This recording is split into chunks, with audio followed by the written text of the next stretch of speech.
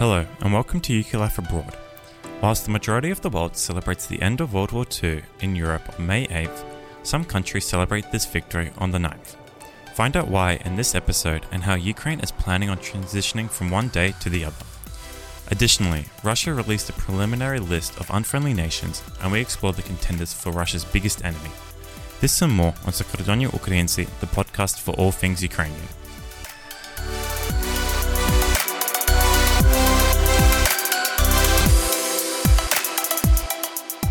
Last week, Ukraine commemorated the end of World War II, and recently this holiday has proved quite controversial in Ukraine due to Ukraine now celebrating the end of World War II on 2 days, May the 8th and May the 9th.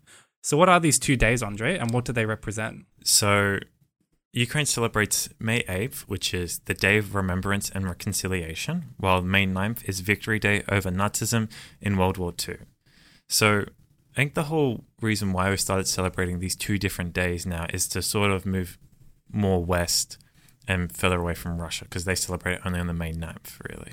So yeah, as some of our viewers may know, every year on May 9th, Moscow holds a huge parade in Red Square, and, you know, they have war technology from World War II and like modern Russian tech that they like to show off. Yeah, so I think the question then is, why are there even 2 dates to begin with? So this all stems from the initial surrender of Germany all the way back in 1945, obviously. So the surrender happened originally on the 7th of May in Reims in France, and it was done by the Chief of Staff of the German High Command and the Supreme Command of the Allied Forces. Now, since Stalin considered that the High Command, the person who signed the surrender on behalf of the High Command, a guy by the name of Ivan Sluparov, he was a lower-ranking official, and the USSR requested a second document be signed, and Eisenhower actually agreed with this as well. Additionally, some German troops actually only considered the Reims surrender as a surrender to the west, so fighting actually did consider on the Eastern Front, particularly in places like Prague. So Stalin actually had a quote about this, and he said that today in Reims, Germans signed the preliminary act on an unconditional surrender. The main contribution, however, was done by the Soviet people and not by the Allies. Therefore, the capitulation must be signed in front of the Supreme Command and all countries of the anti-Hitler coalition, and not only in front of the Supreme Command of the Allied forces. Moreover, I disagree that the surrender was not signed in Berlin, which was the center of Nazi aggression. We agreed with the Allies to consider the Reims Protocol as preliminary. So, obviously, you can see that there's some very pro-Soviet ideas in there, that the Allies did, you know, not much, and it was all the Soviets, which, you know, Russia still continues that idea today. But going on from that, Eisenhower agreed to it, and then on the 8th of May, there was a new surrender, or a second surrender, that was signed in Berlin. And then this is where not really the issue, but this is where the divide kind of happened. So the second surrender was meant to come into effect at 11:01 p.m. Central European time. However, because of the time zones, this meant that it was already the May the 9th in the USSR. So that's why the USSR and most of these post-Soviet countries. So that's why the USSR and a whole bunch of these post-Soviet countries still today celebrate May the 9th as opposed to May the 8th. Now, Russia isn't the only one that celebrates this. Countries such as Armenia, Azerbaijan, Belarus, Bosnia, Georgia, Israel, Kazakhstan, Kyrgyzstan, Moldova, Mongolia, Montenegro, Romania, Serbia, Tajikistan, Turkmenistan, Ukraine, as we mentioned, they celebrate that as well as the Remembrance and Reconciliation Day, and Uzbekistan. So all these countries also celebrate on the 9th, and you can see in there's a lot of post-communist countries. Yeah, post-Soviet countries. So the reason why Ukraine kind of introduced May the 8th was because after Russia invaded Ukraine, Ukraine went through this whole period, as well as part of the Euromaidan process, of decommunization and re-Ukrainianizing a lot of holidays. And so Victory Day, which is Russia's biggest secular holiday, was seen as a prime target to like de-Russify and de-Sovietize. However, because of the whole that it was so ingrained into the population's mind, when they introduced May the 8th, they also retained May the 9th. However, they now de-emphasize May the 9th, and a lot of the official events to commemorate the ending of World War II now occur on May the 8th. Like you mentioned, they've started moving away from May 9th. There was a recent poll only 2 weeks ago that concluded on May 2nd, where they asked respondents about May 8th and May 9th and their opinions about it. And 73% responded that May the 9th has great importance to them specifically, while 18% consider it May 9th to be a day off. So it's still going through that whole transition of still being a widely celebrated holiday in a sense. So what's their opinion of May the 8th then? So breaking it down even further, 52.3% believed that the occasion of the end of the war, Victory Day, should be celebrated on May 9th. 16.2% preferred to celebrate the Day of Remembrance and Reconciliation, while 30% believe that both holidays should be celebrated. So it's still big to celebrate both days, but I still think there's a shift moving to like the rest of the world with the Remembrance and Reconciliation, because I think remember that whole Russian attitude of instead of remembering and lest we forget. They're like, we can do it again? Yeah, they're like, we can conquer them again. So I think that's the other reason why they've moved away from May 9th. And I also think it kind of pushes that idea that, like Stalin said in his quote, that the Soviets and Russia was the ones responsible for the victory. So if you have a separate day, it kind of comes across as, oh, we're celebrating the true heroes. And I feel like this whole thing, well, you can't do anything about it now, but I feel like the whole thing could have been avoided if they were like, hey, let's have it come into effect at 11 a.m., not 11 p.m. And then it would have to be the same day. I just think and I know in Ukraine, like they celebrate the veterans that fought and survived. They celebrate them on the 9th, and the 8th is the Day of Remembrance for those who died.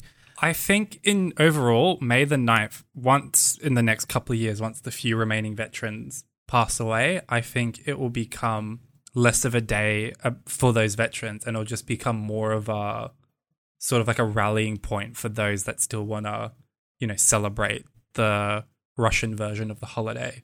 Because a lot of Ukrainian civic society has moved completely away from the 9th. But see, that's interesting, because then that poll in Ukraine said that people still think that it's... Well, it was only 52% though. I know, but still, that's still a solid amount of the... I don't know, 52% isn't like all World War II veterans. So you have people who aren't World War II veterans that still see it as an important date. But like I mentioned, there's still 73% that view it as a great importance to them. So it's not just 52%. Yeah. It's greater. But I think as the date becomes more ingrained, and like obviously President Zelensky didn't revoke the holiday of May the 8th. So I think that 30% will continue to grow. And I think in the next couple of years, it will hopefully overtake the 52% that see May 9th as the most important commemoration. But in general, I think Ukraine should find like a specific day for all veterans. Sort of what like Anzac Day or Remembrance Day has become in the West. True, but see, that's like our Anzac Day is... It's World War I, but it now commemorates all veterans. Yes, true, but it would kind of be like...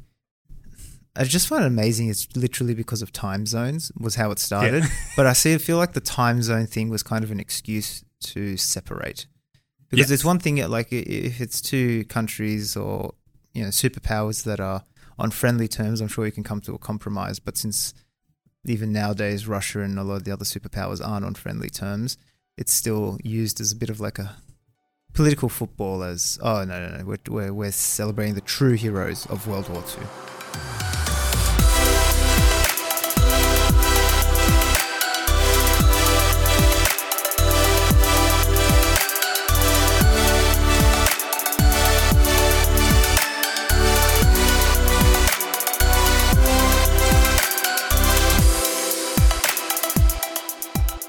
So in Russia, Putin has recently issued a decree listing the countries which are unfriendly to Russia. And so it's the whole world listed, or are they a bit more specific? I reckon they've gone more specific, but you might as well put the whole world on. They hate everyone. Oh, I got one. What about Lithuania? Oh, I keep doing this. That's What way about too weird. what about Belarus? Oh, they're like a 50-50, aren't they? Before the whole protest thing. Yeah. Anyway, so officially this list hasn't come out yet, but the Kremlin media has doing their daily duty of figuring out who this is and promoting it to the public and showing off who to hate and who to love, in a sense. So on the list currently, there is the US, Poland, Czechia, Latvia, Lithuania, Estonia, UK, Georgia, Ukraine, Australia, and Bulgaria. For those who don't know, the Czech Republic changed its name to Czechia. We already know the differences between the US and Russia and why they dislike each other. You were going to say something about Canada, Alexa? Yeah, so we should mention that Canada was previously honoured with a position on this list. However, on the latest version as of April 29, Canada was no longer on the list. So we'll see what happens to that. Yeah, okay, so let's go through some of the more obscure countries that Russia hates. So the first one is Poland. And for those of you who know Russian history, Russia has a deep sentimental hatred for Poland. And this stems back to even when the Polish-Lithuanian Commonwealth. And since independence, relations have thawed and frozen depending on the political whims of Russia. However, since 2014, Russia has accused Poland of historical revisionism, claiming that the Polish authorities are erasing the glorious liberation of their country by the Red Army from its history. And they also dislike the fact that Poland highlights that the Soviet Union was one of the reasons why it was so quickly crushed by the Nazis at the start of World War One. Because as we know, the Nazis invaded on the 1st of September. However, 17 or 19 days later, the Soviet Union invaded from the east, and that basically destroyed any hope of Poland holding out for any period of time. I find it amazing that you mentioned the Lithuanian Commonwealth. Isn't that back from like 1600s or so when they were still Muscovy? Yeah, so the Polish-Lithuanian Commonwealth lasted till about the 17th, maybe 18th century. That's like so long ago. Yeah, so the hatred is quite deep. Jeez, I thought I hold a grudge. The next one is the Czech Republic, which they've recently become to be hated by Russia, and that is because... Sorry, Czechia. With the Czechia. So Czechia has recently earned its place on this list as of last month, they announced that they'd concluded an investigation into a 2014 explosion at one of their largest ammunition storage dumps, and they were able to link it to Russian special agents. And they were even able to show that some of the people involved in the Skripal's poisoning in Salisbury were involved in the explosion at this ammunition dump. Russia's also angry because Czechia is no longer going to purchase any of its Sputnik V coronavirus vaccine, and that they believe that Czechia is also involved in the alleged coup that occurred in Belarus. So it's all coming up for them now. So the alleged coup is the pro-democracy revolution that is currently taking place in Belarus that the West is supporting. Yeah. Well, I'm sure I understand why that would annoy them. That's one of their sister states. What would you say? One of their the garden allied states. You think the garden? Yeah. Well, that's how like Russia like pretty much puts it. It's their backyard. Yeah, it's like backyard. It's their backyard. Garden. Okay. Well, Poland has the same thing as well, where Russia dislikes them for the whole attempted coup in Belarus, as they say. Yeah. Now, this last one surprised me because I always assumed that Bulgaria and Russia had quite good relations. However, since the turn of the 21st century, relations have deteriorated significantly between the two countries. And part of this, from a historical perspective, a lot of nationalistic Russians hate the fact that Bulgaria was an allied Axis power during World War II, so they sided with the Nazis and were involved in the invasion of the Soviet Union. And then a lot of Bulgarians disliked the fact that Moscow occupied them and turned them into a communist puppet state during the Cold War. So, bit of backwards and fro there. However, Bulgarian dislike of Russia has grown since the fall of communism, and they're mostly annoyed at the fact of failed Russian promises. For example, Russia was meant to build a nuclear power plant in Bulgaria, and that project has stalled. They were also meant to build a gas pipeline to Bulgaria. This has also stalled and been cancelled.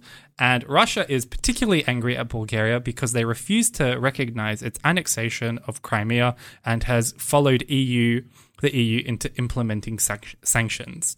Oh, yeah. I found that one interesting, but I do remember, I think it was 1 or 2 years ago, they had expelled, I can't remember if he was a diplomat for Russia, but they expelled a Russian spy for trying to get secrets from Bulgaria. I thought this list is pretty interesting in the sense that it kind of reveals political tensions between countries that we might not have thought about. Like, for example, I didn't even think there were political tensions between Russia and Czechia, but apparently there are. So I think it's something to look into, because these might be countries that, can assist Ukraine. Assist Ukraine or assist in any other country that's experiencing Russian aggression. Yeah, I think let's move on to Ukraine. I think that's an obvious one why they hate us. Let's go to the main feature country of this podcast. So obviously Ukraine is one. Since the beginning of 2014, this has pushed Ukraine and Russia's relationship to sour even more, I'd say. I'd say collapse. Yeah. It's like a moldy lemon at this point. Yeah, so obviously with the whole Donbass, Crimea, in Russia's view, the discrimination of Russian speakers as well. So that's kind of put them on unfriendly terms, even more, And Ukraine's kind of the obvious. It's sort of the same for Georgia as well, with the whole Abkhazia and South Ossetia. Having been invaded by Russia as well, they have an anger against them as well. And considering that they have been occupied for even longer, I think there's a more resentment there as I'm seeing a bit of a trend here. Russia seems to hate all its neighbors. Yeah. Yes, shocker. I'm surprised Moldova isn't there, because they have Transnistria there in them, and they're being propped up by Russia as well. We'll see how Moldova's pro-EU president goes in that, and how long they last on their friendship list. Well, that's what I was thinking. I think there are certain countries that Russia knows might be an enemy, but they kind of feel like that's not going to last. And they're not going to put them on blast and reveal them, because they're just going to wait to see if they'll fall in line, in a sense. Yeah. Well, another set of countries they dislike is the Baltic states. Now, these Baltic states, they've had a dislike since they've been occupied, as they say, 1940, 1941, when they were annexed under the Molotov and Ribbentrop Pact. So since the fall of the Soviet Union, they've also kind of pushed even further away from Russia, and they eventually joined the EU and NATO. I believe in one of the Baltic states, they've pretty much made it compulsory to learn their state language, and considering that a lot of their population are Russians that have moved there during the Soviet Union, a lot of these people they've sort of become like permanent residents here in Australia, where they're sort of like the country that they live in, but they're not fully adapted into it yet.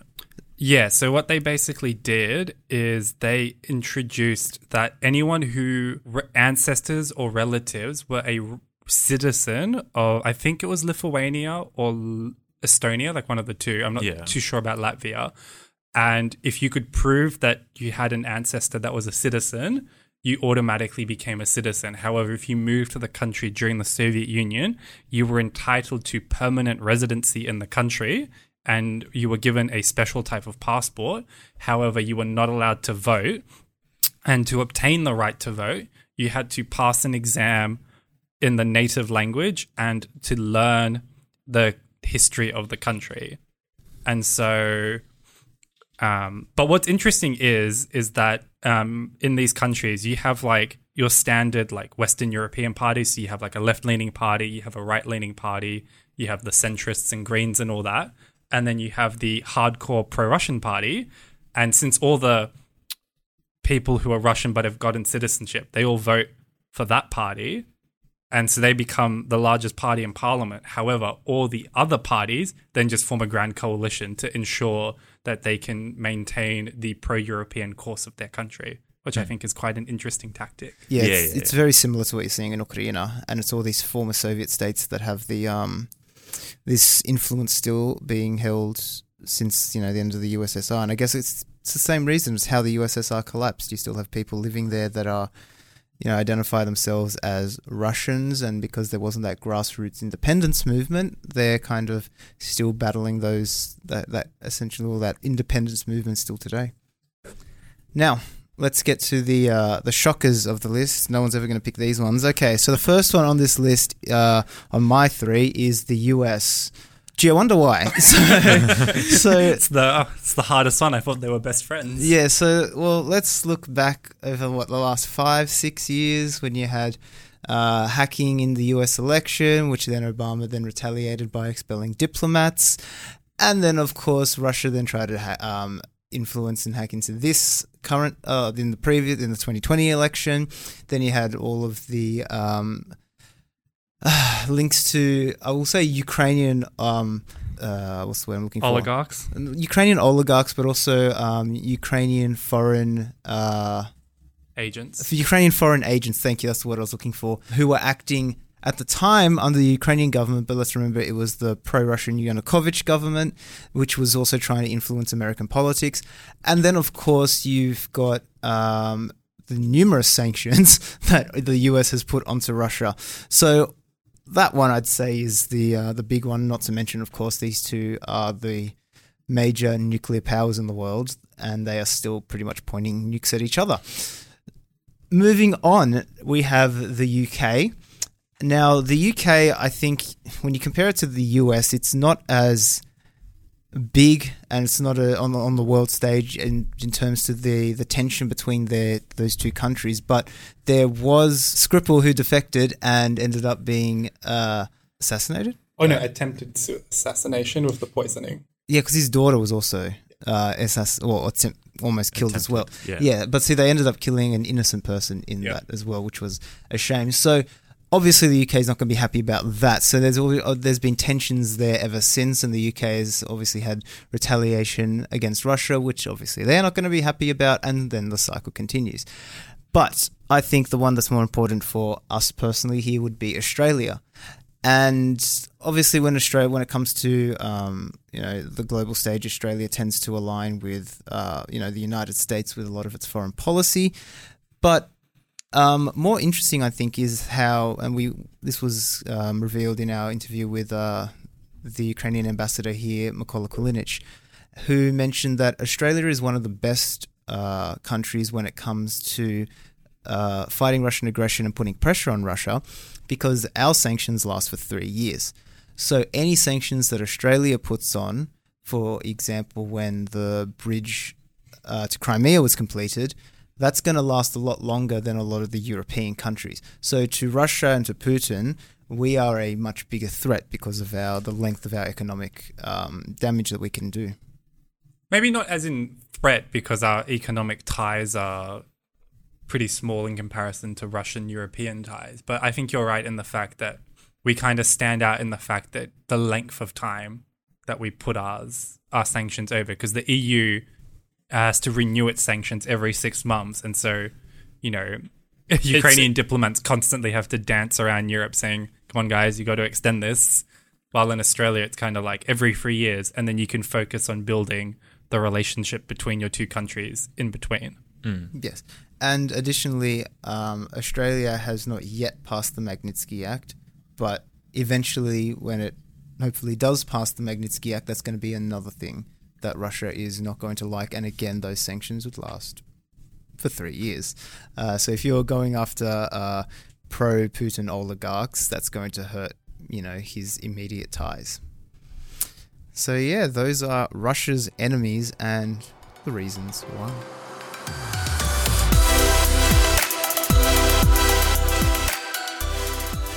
In the news this week, President Zelensky has announced that Ukraine will go paperless from August 24th. This was announced at the DIA Summit 2.0. DIA is Ukraine's government app which allows its citizens to access all government services.